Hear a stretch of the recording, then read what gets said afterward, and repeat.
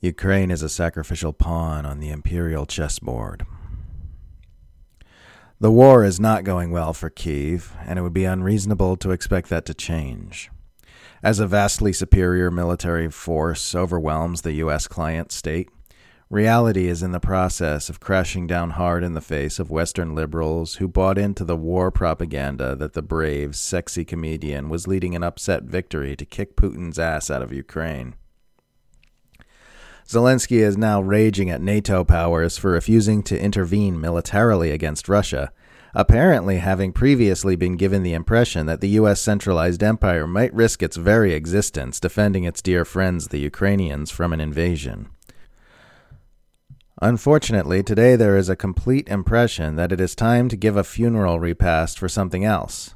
Security guarantees and promises, determination of alliances, values that seem to be dead for everyone, Zelensky said Friday.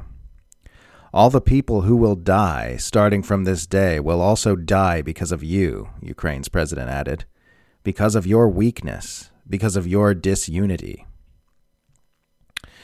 It must be hard, the process of learning that you were never actually a valued partner in Western civilization's fight for freedom and democracy. That you were always just one more sacrificial pawn on the imperial chessboard. In a new article titled U.S. and Allies Quietly Prepare for a Ukrainian Government in Exile and a Long Insurgency, the Washington Post reports that the U.S. officials anticipate Russia will reverse its early losses and successfully drive the Zelensky regime out of the country, after which a long, bloody insurgency is planned against the invaders backed by billions of dollars in U.S. funding. The U.S. has a history of working to draw Moscow into grueling, costly military quagmires, which monopolize its military firepower while leeching it of blood and treasure. Jimmy Carter's national security advisor, Zbigniew Brzezinski, author of the U.S. hegemonic manifesto, The Grand Chessboard, American Primacy and Its Geostrategic Imperatives, openly bragged about having lured Russia into its own Vietnam, fighting the U.S.-backed Mujahideen in Afghanistan for a decade. Just in 2020, then U.S. Special Representative for Syria engagement said during a video event hosted by the Hudson Institute that his job was to make Syria a quagmire for the Russians. So this isn't something new or out of the blue. And what it means is that all the self-righteous posturing by the Western political media class about the need to pour weapons into Ukraine is not really about saving Ukrainian lives. Only negotiating a ceasefire can do that. But about seizing this golden opportunity to hurt Russia's geostrategic interests as much as possible. Ukraine is powerless to stop Russia from taking Kyiv on its own, no matter how many weapons are sent. But those weapons can be used to fight a long, bloody insurgency after it happens, which costs many more lives, keeps Moscow militarily preoccupied and hemorrhaging money, and ultimately hurts Putin's popularity at home. This by itself would do a great deal to advance U.S. interests, but on top of that, you've got the even greater benefit of manufacturing international consent for unprecedented acts of economic warfare against the entire nation of Russia, as well as killing Nord Stream 2 and rallying immense support for NATO and the imperial military intelligence machine. The Western world is now a united front against the Sauron-like menace of Vladimir Putin, in much the same way it united against the threat of global terrorism after 9/11. And we're probably only seeing the beginnings of the agendas that this will be used to roll out. We can expect these agendas to be used in an attempt to impoverish, undermine, agitate, and ultimately collapse and balkanize Russia, as the CIA and Washington swamp monsters have wanted to do since the fall of the Soviet Union. This would leave China standing alone without its nuclear superpower guard bear, and much more vulnerable to imperial operations geared toward thwarting the emergence of a true multipolar world, a goal U.S. imperialists have had in writing for 3 decades. That's a whole lot of potential benefit to the U.S. empire just for losing Ukraine. Kind of like sacrificing a pawn to get the queen in chess. I think a big part of why I and others wrongly underestimated the likelihood of a full-scale invasion of Ukraine was that the cost-to-benefit math never made sense. On paper, Moscow stands so much more to lose by this action in the long term than it stood to gain. There was also a bit of an assumption that the empire would rather Russia not take Ukraine, preferring gradually to carve away at Russia with NATO salami-slicing tactics than give up a useful client state on Russia's border. But chess is all about outmaneuvering your opponent to leave them nothing but bad options to choose from, and in the end leaving the king with no safe moves. The drivers of empire would have known that, as anti-war's Justin Raimondo explained all the way back in 2014, Putin could not afford to lose Ukraine to the West without losing crucial support in Russia. Combine that with increased attacks on Donbass separatists and the West's adamant refusal to make even the most meaningless concessions, like guaranteeing they wouldn't add a nation to NATO who they had no intention of adding anyway, and you can understand, if not support, Putin's drastic course of action. No meaningful diplomatic effort is being made by Washington to end the violence. Ukrainian lives are being spent like pennies to facilitate the agenda of U.S. planetary domination by whipping up international support for the strangulation of Russia while pouring vast fortunes into the military-industrial complex, rather than taking even the tiniest step toward de-escalation, diplomacy, and détente. And it's entirely possible that this was all planned years in advance.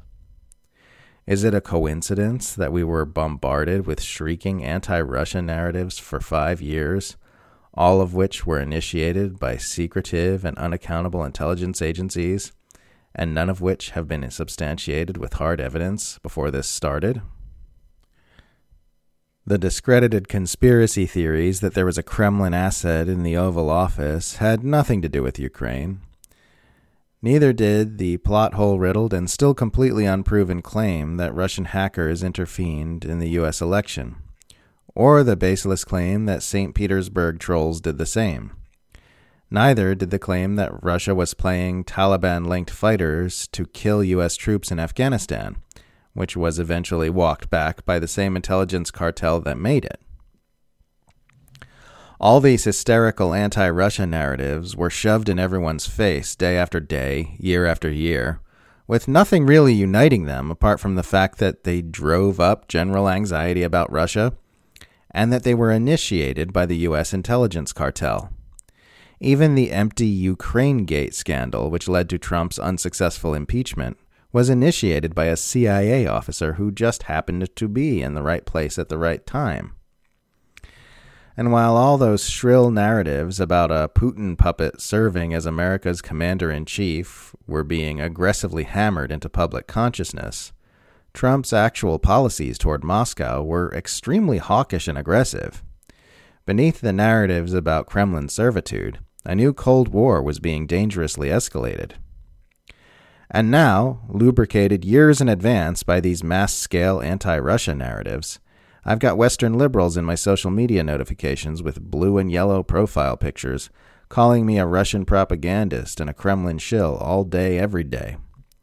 Because of that mass-scale propaganda campaign, we were paced to this point all the way from where we were a few years ago when Obama was mocking Mitt Romney for his then outlandish Russia hawkishness.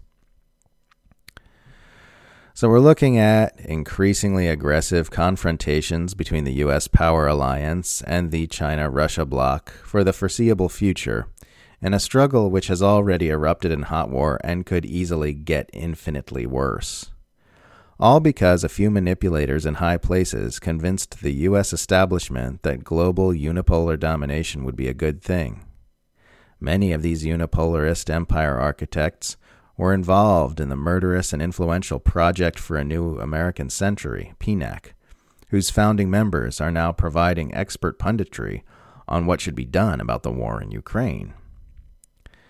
Michael Parenti saw all this coming years ago. Quote, "The PNAC plan envisions a strategic confrontation with China and a still greater permanent military presence in every corner of the world.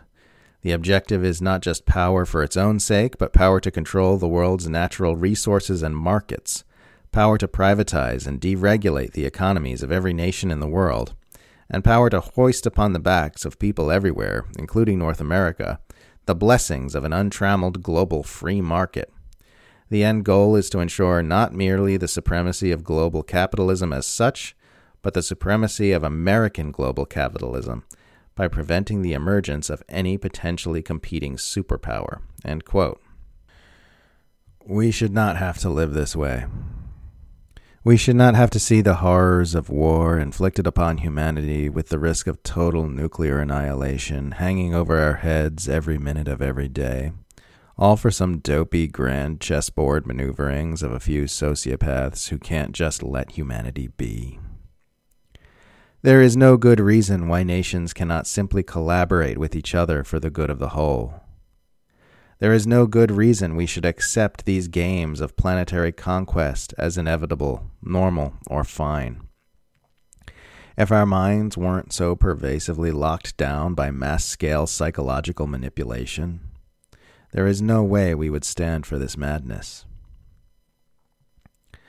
I don't know if the U.S. will succeed in this grand strategic confrontation to prevent the rise of a multipolar world. From where I'm sitting, it depends on which side of the conflict has more tricks up their sleeve, and that could easily be the emerging China-centralized alliance, of which Russia is a key player. But I do think it's far too early for anyone to declare that the U.S.-led world order is over and a true multipolar world has solidified. There are many moves on the chessboard still to be played.